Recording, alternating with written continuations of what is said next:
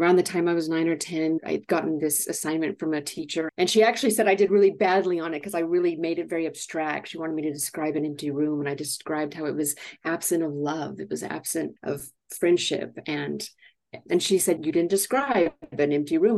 But I knew I had done, I knew that I had gotten it right. That was the answer for me. And when my mom read it, she said, you're a writer. And I thought, yes, I am. That's exactly what I'm going to do. And for me, it was like, what am I going to do? Am I going to write short stories? I'm going to write plays. Am I going to write music? Am I going to write poetry? I love poetry. And that's why I love lyrics so much. And you talk about like why you connect to music. For me, it's always about the lyrics. And I think someone like Bruce Springsteen, especially, his lyrics are just so profound, and they break boundaries, and they meet people on that human level where we can connect and say, oh, he gets me. And if he gets me, that means there's other people like me. I'm not alone. And that was the main idea I wanted to carry into storytelling. And I said, you know what? A novel is my medium as a writer. I want to write. I want to break boundaries. I want people to understand the human experience better when they encounter my stories.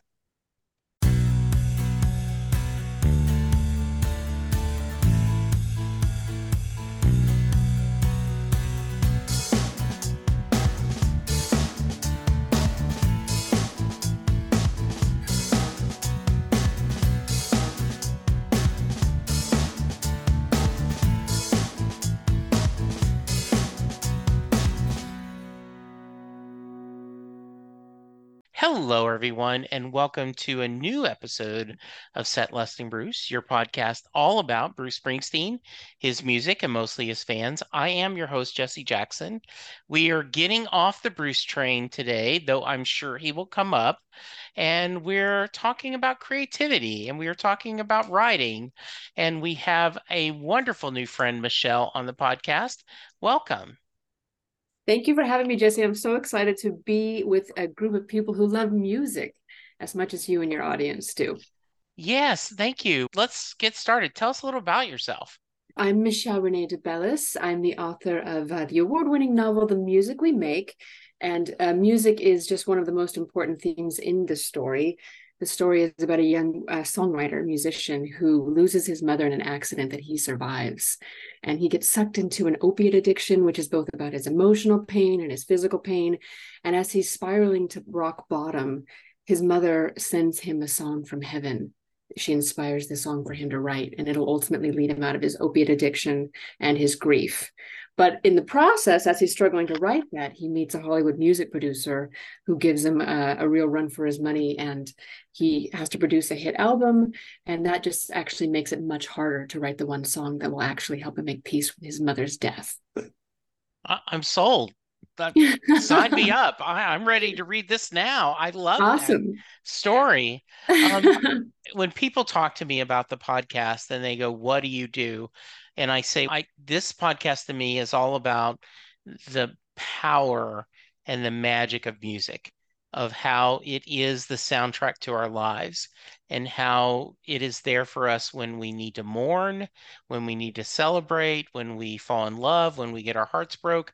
And so I absolutely adore the idea of this story of finding redemption through a song that is sent to him by someone who's gone beyond. That's Well, just Jesse, I think lovely. your description is beautiful because it is the soundtrack of our lives, and it is something that we need to both have with us to celebrate the good times, but also get through the tough times. I remember as a teenager, there were certain songs that I would just put on repeat and just cry and cry. And I don't know what I would have done without them. And the cool thing about my novel, The Music We Make, is it's based on a real song. And the song is called Bird of Paradise. And it's a song that you can download on Spotify, you can download on Apple Music, anywhere you stream music. And my husband began writing the song when he lost his mother suddenly. And he spent years writing it. And it's a piano ballad. So I always love all the pieces of Bruce's music that had the piano in it. And my husband had worked on it for years. And part of my inspiration to write the book was to help him come over the creative blocks that were preventing him from allowing this piece of music to come through him. And so when I finished the final draft of the novel, my husband finished the song. And that was so special to me. So you've got to listen to the song. It's just absolutely gorgeous. I will include a link in the show notes. That sounds perfect. All right, so I always like to start at the beginning And so I'm going to do this twice with you. Okay. I love doing this with writers. First off, what kind of music did your family listen to when you were younger?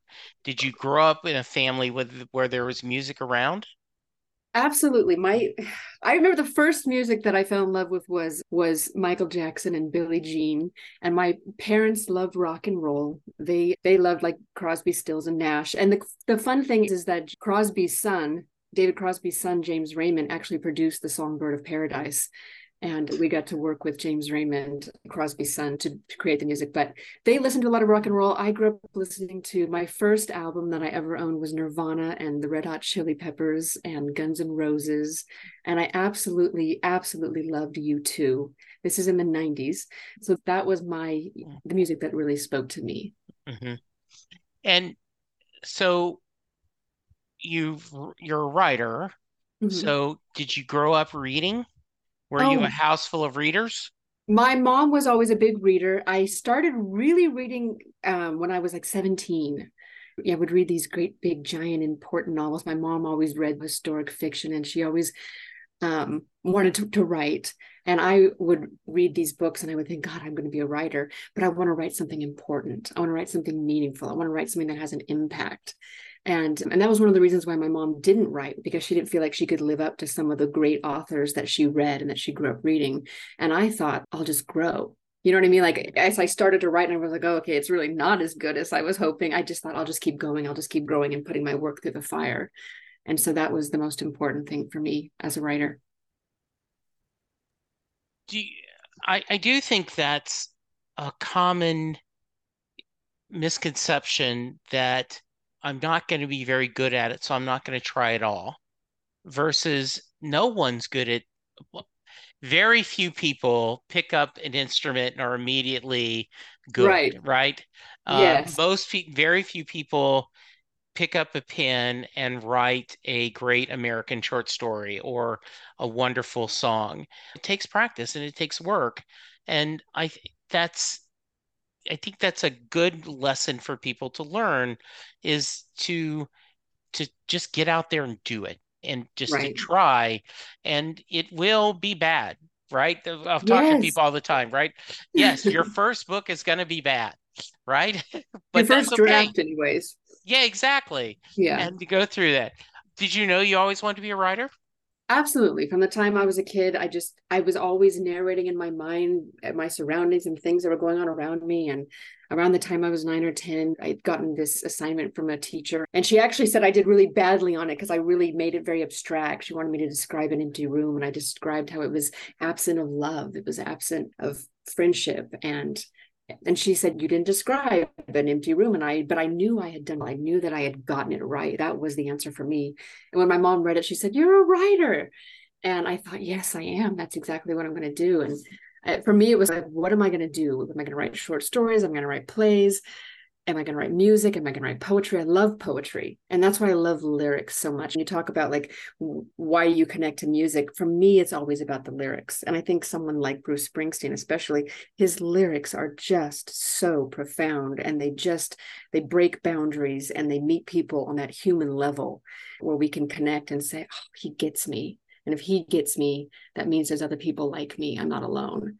And that was the main idea I wanted to carry into storytelling. And I said, you know what? A novel is my medium as a writer. I want to write. I want to break boundaries. I want people to understand the human experience better when they encounter my stories. Hello, Pantheon podcast listeners. Christian Swain here to tell you more about my experience with Raycon earbuds. Our family now has 3 pairs of Raycon earbuds around the house, and my wife just grabbed a pair of the Headphone Pros to replace some headphones from a company that was double the price.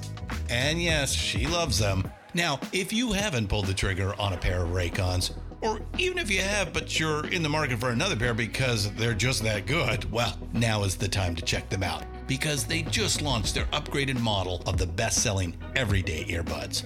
With Raycon's upgraded everyday earbuds, now you also get active noise cancellation, ergonomic design, and multi-point connectivity that lets you pair with 2 devices at once. New quick charge function, 3 customizable sound styles, plus awareness mode. Available in a variety of vibrant new colors to complement any and all skin tones. I even have a pair of earbuds in a cool green color. I have tried just about every earbud known to humankind, and these Raycons are fantastic.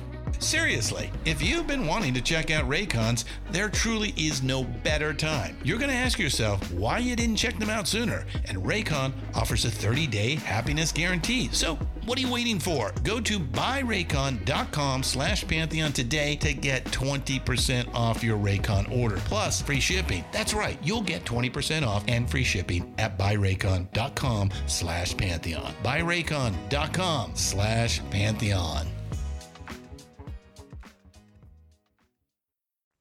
So I take it this is your first novel. It is. Okay. And as you said, the first draft maybe was struggle.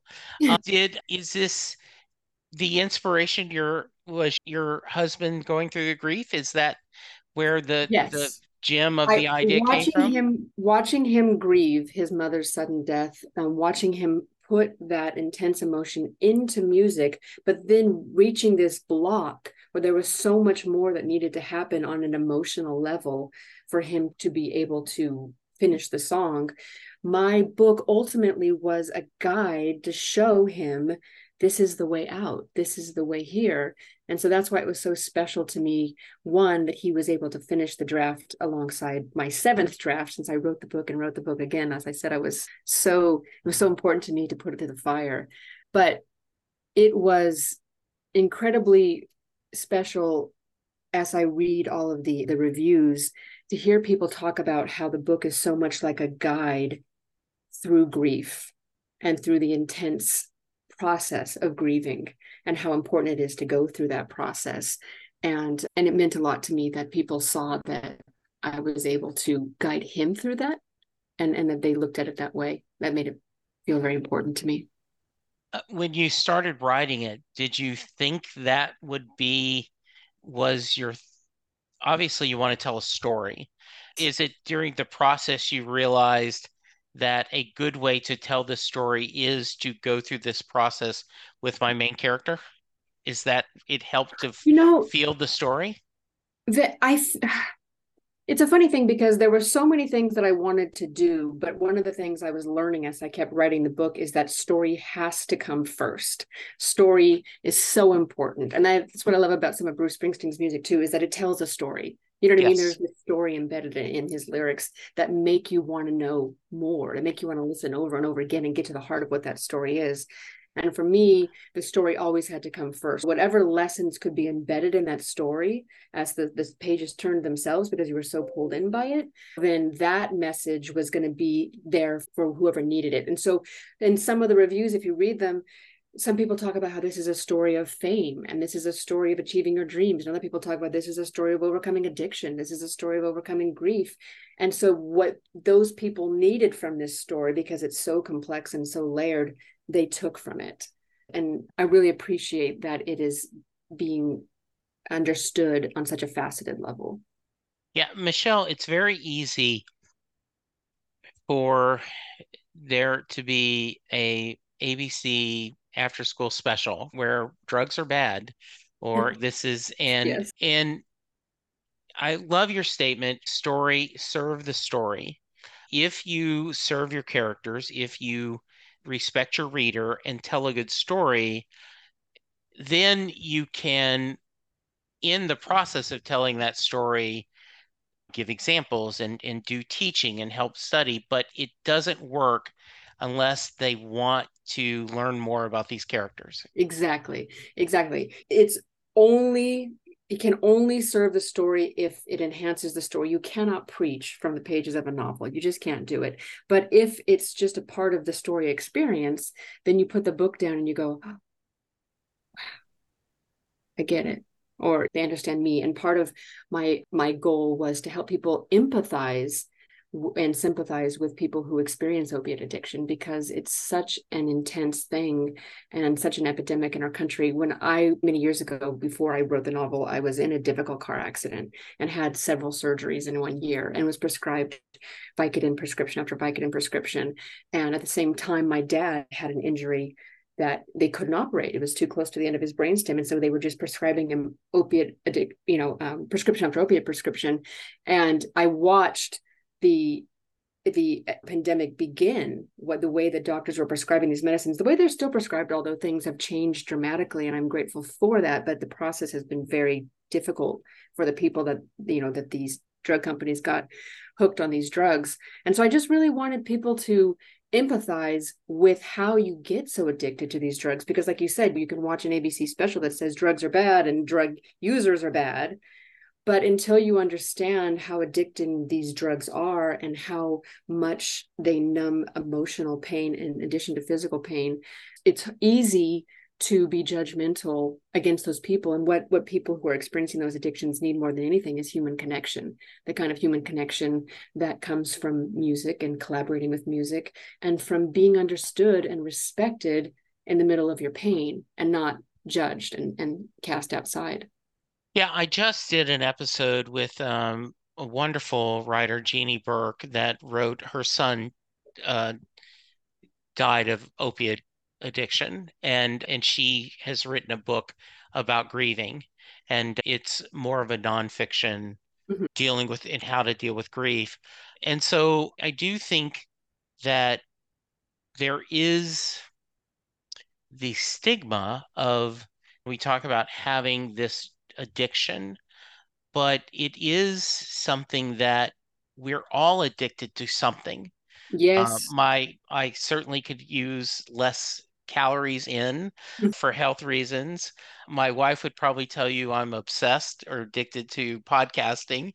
And the idea of going through that journey and sharing that while also making us enjoy the characters, it sounds like a great purpose. It sounds like something that's really, you had a vision of that, and it sounds like you're really happy how it came out. I'm very proud of the book, and I'm very proud of the reviews that are on Amazon and Goodreads, and I hope you all check those out and get a copy of the book, of course. Yes, absolutely. So let's talk a little more music. You mentioned you have a wide range, and you did share you were listening to a little bit Bruce getting ready for the podcast. But when you're not getting ready for the podcast, what are you listening to right now? These days, I've been listening to a lot of pop music. My book, The Music We Make, it's a pop music kind of a book.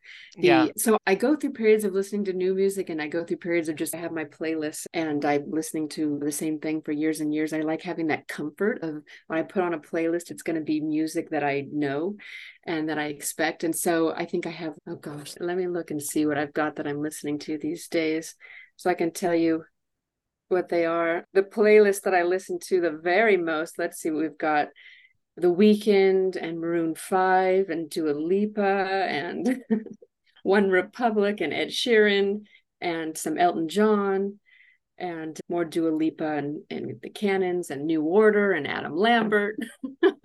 Did you listening to pop music, was that part of the way you fueled the creative process as you were writing a book about pop music? It was really important to me to listen to a lot of pop music at the time, and I just kept doing that since I've been in that process.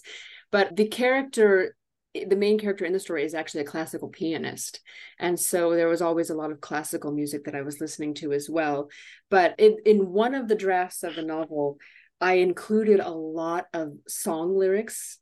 And I even titled all of the chapters with song titles and try to keep the theme of that song in keeping with the theme of that chapter. And my editor said to me, Michelle, I really want you to have there to be a lot more original material and stop focusing so much on lyrics that already exist. And then on top of that, as I was working on getting the copyright approval to include those lyrics in the book, it was much more challenging than I thought it was going to be. Yeah. And so I ended up going back, even in the final moments, I had just a few songs. I think I had some lyrics by John Legend and Matchbox 20 that were in the book. And I just said, you know what, just take them out. I'm just going to edit them out. And I'd already done the Audible, which was so much fun. I did the narration for the book. And so I called up my editor there and I said, that's it. Let's cut it so that we can just edit those parts out and make it seamless, because it's just too much trouble to keep the lyrics in there. But the music of the book is so important. And a lot of people in the reviews have talked about how lyrical the prose is and how you can feel the music of the story all throughout the story. And the song Bird of Paradise, which is that real song I mentioned that he's writing throughout the book, is really symbolic of his journey through his grief and his addiction. And so as it's coming together, we get little pieces of it throughout the book. And then in the Audible, there's just the piano version, which is a bonus track on the Audible. And then, of course, like I said, you can download it on Spotify. But the piano version is so nice because that was really the soundtrack in my mind while I was writing the book. And in the Music We Make movie version, which I'm working on, that song will ultimately be the score that it kind of moves throughout the entire movie. Mm-hmm. It appears the book has been very successful. So that's got to be a thrill. It is thrilling. And it's wonderful because you're talking about respecting the reader. And when I would be working and focusing on, Michelle, what are you trying to say? What are you trying to say? What do you want to happen here? How do you want people to experience this? How do you want your real readers to feel when they read this chapter or this paragraph? There was this understanding or this feeling of this group of people that were eagerly awaiting this visceral experience of reading the book. And I was always very respectful of how people would feel and how satisfied they would be in each paragraph that I was writing in the book, because it just felt like this is for them. And in my mind, that group of people, that imaginary group of readers was a very big group of readers. It was a very big part of the world. And so I've been so excited because the book has gotten a lot of literary awards and gotten a lot of great attention. But I'm just saying, just have to keep going, because that audience that I was imagining, like I said, is in the millions, and I haven't reached the millions yet. So that's what I'm working on. Give the title of the book again. The Music We Make. Available everywhere where the books. Available at Barnes & Noble, available at Amazon on both Kindle and Audible, paperback and hardcover. I am most grateful if you order it from my website, mrdbooks.com. And that's MRD, my initials, Michelle Rene DeBellis. Because I made this beautiful hardcover. I don't know if you can see it, if it's going to be backwards on here, but it's got this beautiful, I have my thing on, but that's okay. I can see it. Gold foil. Yeah. And it's just gorgeous. I was so pleased with the way it turned out. And the only way to get that cover is from my website directly. So what did you learn about yourself in writing the book? Oh, God. There were times where I felt like if all that this book does is help me understand myself in the way that I'm beginning to understand myself, then it will have served its purpose. Because at each draft, I felt like I was just peeling back more and more layers of my own experience and in working to heal some of the traumas of my youth, and especially like my teenage years. And I would say to myself, that's why it's been so important for me, for Kitty and Santiago, to have this experience because of this trauma that I had in high school. Or it was very much about that for me, as is the novel that I'm working on now, which is really more about like food addiction and finding harmony with the relationship with your body and with food and with exercise. And I think is a really valuable story. But in thinking about how I'm healing myself with this novel, it's even deeper. I'm going even deeper than I did with The Music We Make. Mm-hmm. Obviously you're pretty proud of it. One of the things that often writers will say is art is never finished, it's just abandoned. So wow. Obviously you're happy with the final product, but are there things you've still in the back of your mind go, ugh? It's funny you say that, because I was listening to one of the chapters of the Audible. I was like on my phone and I just clicked it on in the car and I was listening and I was like, why did I make her do that? Why did it?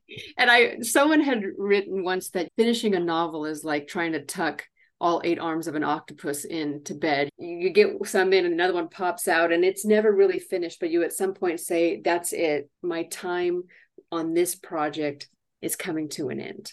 And when I was working with my editor and saying, is it finished? I'd gotten to point, and he said, Michelle, the relationship with his father, it isn't up to snuff with the rest of it. You've made the improvements here and here, but this isn't good enough.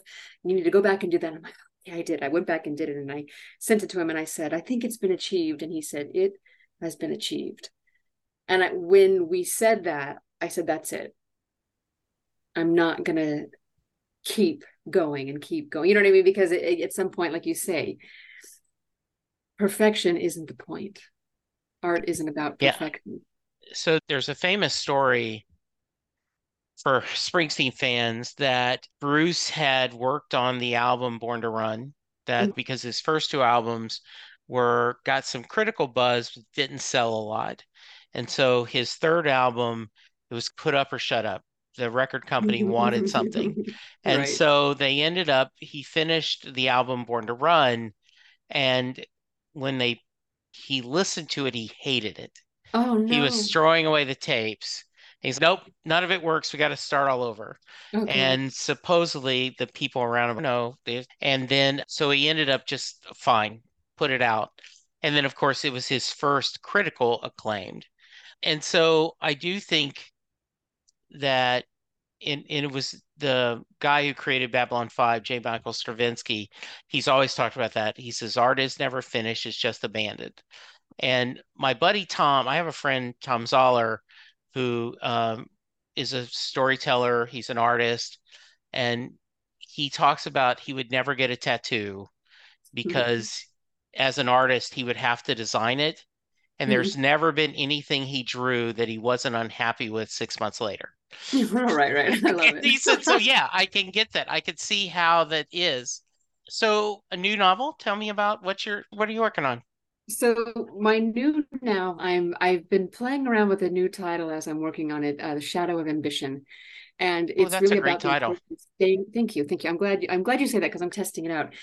It's about the importance of staying close to our passion, but not falling into its shadow, falling into the dark side. And in this case, the story features a ballerina. And so they have such an intense relationship with their bodies, and because of the physicality of their jobs, but also this intense demand to be as thin as possible, which makes eating such a psychological thing. It's one thing when you're talking about, there's this addiction to calories and like having more than you have, but when it becomes so psychological, it just goes to another level. And so it's really about her overcoming her demons associated with food, and of course the drugs that go along with appetite suppressant that so many girls fall into. It's ultimately going to be, although story is going to really be the thing that is the most important, I really want it to be a guide to help people build a better relationship with their bodies and find harmony with their bodies. Because for me, as a young person, I experienced so much of that, I think, in the sense that all young women do. And then I got into martial arts when I was about 19, and it completely changed my understanding of my relationship with my body. And I wanted to give that to people in this novel. Yeah, that sounds important. It sounds very much important. So besides the novel, what's next? What do you want to do? What's some goals? The novel is the big goal. I think the thing that is really exciting to me is taking the music we make to the big screen. And I always wrote it, always intended it to be a movie. And so that is one of my biggest goals, is getting it made into a movie. And then there will be a lot of music that needs to be written. I don't write the music, but it's going to be about me getting my husband. I'm going to have him, because he wrote The Bird of Paradise, working on the soundtrack. And what I tell him, because he's the businessman in the family, is you need to give yourself permission to be an artist, because you are an artist at your heart.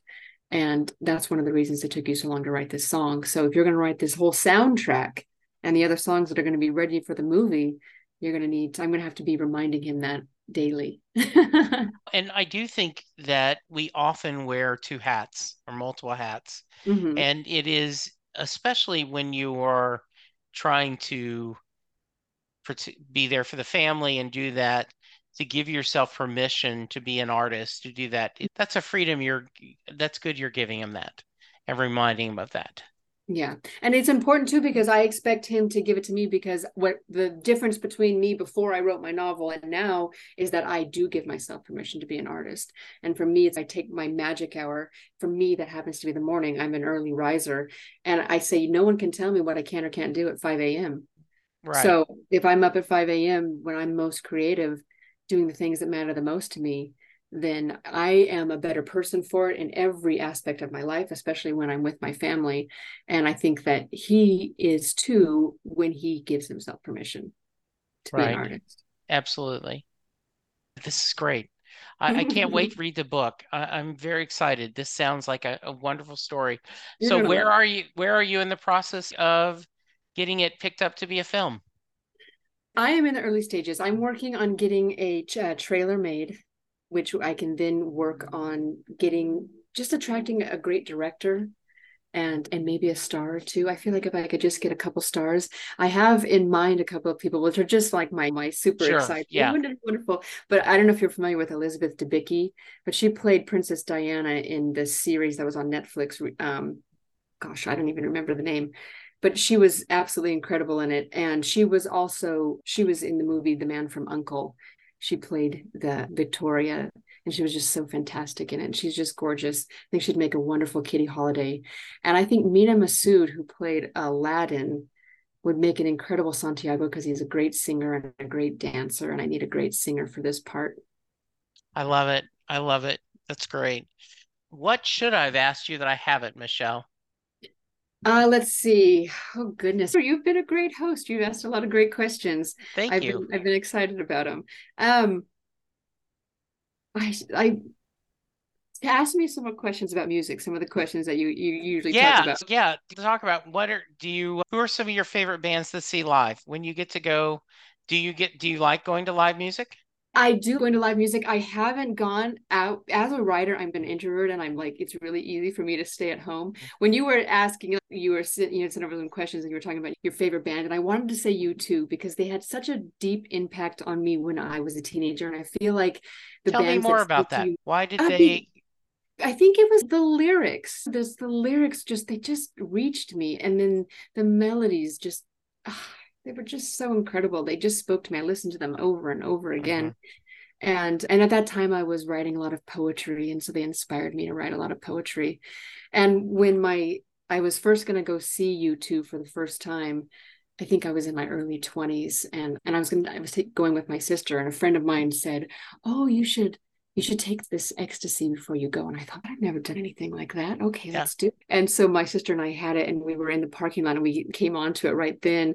And we just had the most glorious time. We were just telling each other how much we loved each other, and how much we loved having each other as sisters growing up. And we loved our brothers so much. And we realized, oh my God, we've been in the car for the last 30 minutes and the concert's going on, and we need to run in there and get in there and see the concert. And we just had the best time ever. It was like we were bonding through seeing our favorite band. We both loved them both so much together, and it was just such an incredible and exciting experience. That is awesome. What a great story. I was worried you guys were going to say, and you end up missing the concert, right? No, we couldn't do that, but even the part that we missed, it was like it didn't matter. We were having such a glorious time, Mhm. and we'd heard the music our whole lives. We'd been listening to it on repeat, so it was like we didn't miss anything. Yeah. It was awesome. You talked about your playlist. Are there albums or songs that mean a lot to you and your family that are like anthems or songs that you guys go to?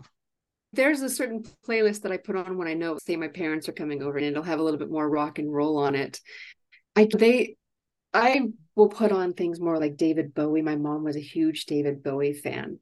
And Mhm. so I'll put on a lot of David Bowie when she comes over, or they liked like Leonard Skinner and a lot of Sure. the old rock. And oh, who was it? Who am I thinking of? Young. What am I? Oh God. The one who joined Be Stills and Nash and Young. What, Oh, Neil Young. They love yeah. Neil Young exactly my Okay. parents. And so I'll put that on a lot for them Oh, when they come. that's awesome. That's great. So what are you having the children? What are your kids? So my son Valentino is going to be turning 17 in the next couple of weeks, and he plays the piano. And Okay. he plays classical piano. He's a bit of a pretentious snob in that sense, so we give him a hard time about that, but he loves it. He absolutely loves it. And so when you talk about when you start and hearing people practice and hearing music come together and hearing how much effort it takes has been so wonderful, because there's a beautiful piano in our house. And if my husband's not playing it, my son's playing it. And as he works on these intense classical pieces, I hear them evolve, and I hear them move from the beginning and from a beginner's perspective of the song to a refined perspective of the song and this interpretation of the music that is just so beautiful to hear unfold. And now he's writing a lot of his own music, my son. And so he'll start playing something else. I say, son, what is that? I haven't heard that before. He says, because I just made it up. And that's so exciting to me, that he's Yeah, writing sure. music now and he's not just interpreting music. I think that's a big difference. And I'm really excited. That's awesome. That's great. So creativity's running in the family. Indeed. And we are always not just inspiring it, but encouraging it. And as I've been on this journey of writing this book and selling the book, and I'm always talking about it with them, I'm talking about the pitfalls and the things that have upset me. And I let them see the whole spectrum of my emotion as I go through this process, because I say to them, the things that you want to do, especially the things you want to do as a creative person, are hard.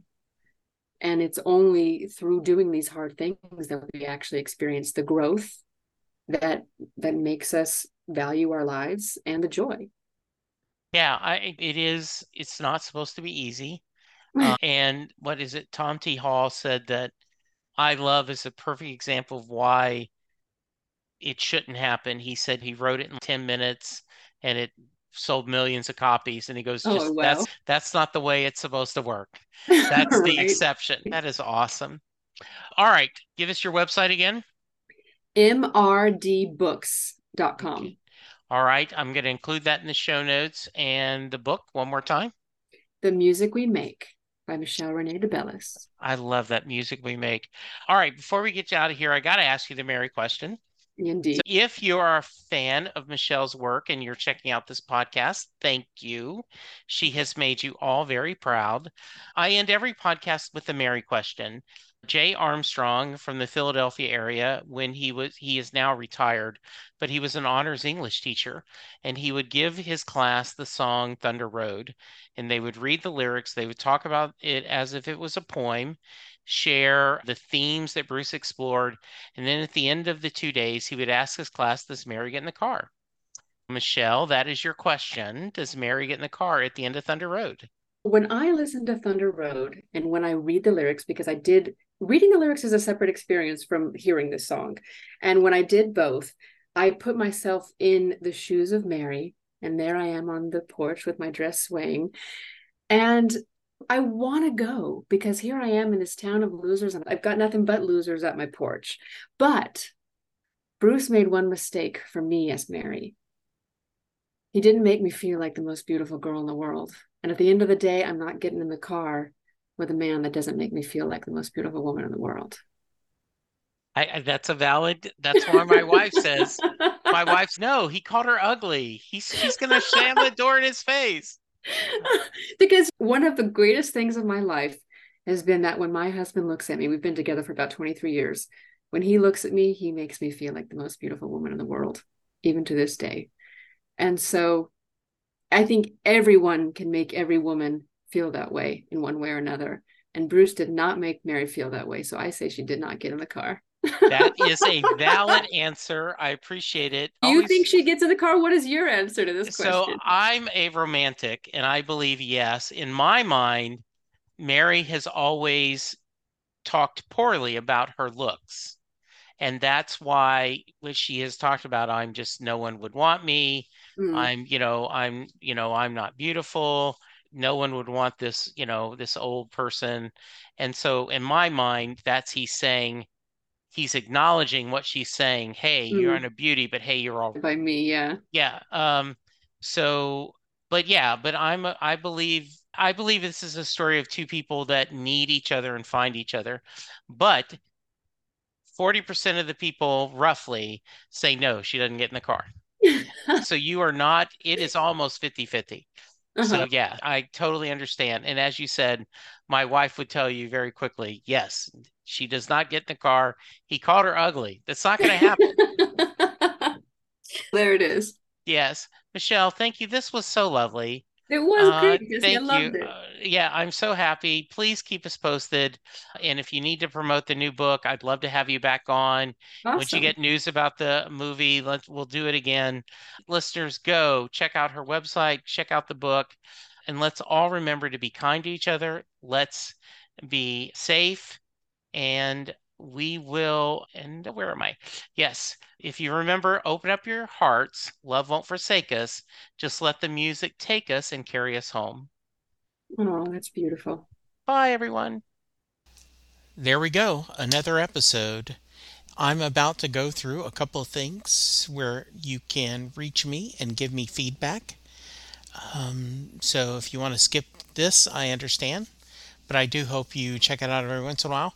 I'm available on Twitter at Jesse Jackson DFW. The show is available at setlustingbruce. You can send me an email, setlustingbruce@gmail.com. You can send me a voicemail at 469-249-2442. I am currently doing a few other podcasts. Perfectly Good Podcast, John Hyatt from A to Z, where Sylvan Groth and I discuss every John Hyatt song in alphabetical order. My Babylon 5 podcast is Last Best Hope for Conversation, where Lou, Karen, and I discuss every episode of Babylon 5 in chronological order. I still am doing Next Stop Everywhere, the Doctor Who podcast with my brother in time, Charles Skaggs. And then finally, How Many Podcasts, the only podcast on the internet that counts, where my buddies and I discuss pop culture. You can go to our Patreon page and support the podcast for as little as $1 a month. You can go to our Facebook page, and please go to iTunes or wherever you get your podcast and leave a 5-star rating and review for all of the podcasts that I'm doing. It's okay if you don't listen to them, but if you subscribe and rate, it really will make my day better. Thank you, and I will talk to you soon.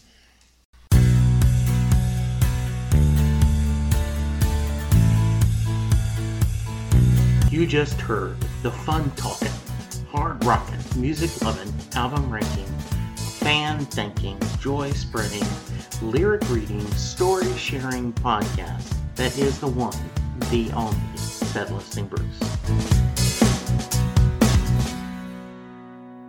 The theme for Set Listing Bruce was written by David Rosen, used by permission. It's NFL draft season, and that means it's time to start thinking about fantasy football. FantasyPoints.com features industry-leading experts and prognosticators using proprietary hand-charted data to help you score more fantasy points. FantasyPoints.com is the place to go for whatever kind of fantasy football you play. Whether you play fantasy football, daily fantasy sports, or do a little bit of everything, Fantasy Points has the meticulously researched content to guide you to victory. And why wait for the fall? Fantasy Points also covers the new spring football league, the UFL. Join the guru, John Hansen, Scott Barrett, Joe Dolan, and other massive names in the fantasy football universe with an exclusive offer. Use code Pantheon for 15% off any Fantasy Points package, including the all-in package, with access to every article, tool, and data nugget that Fantasy Points has to offer. That's FantasyPoints.com and code Pantheon for 15% off at Fantasy Points. FantasyPoints.com, code Pantheon. Score more fantasy points.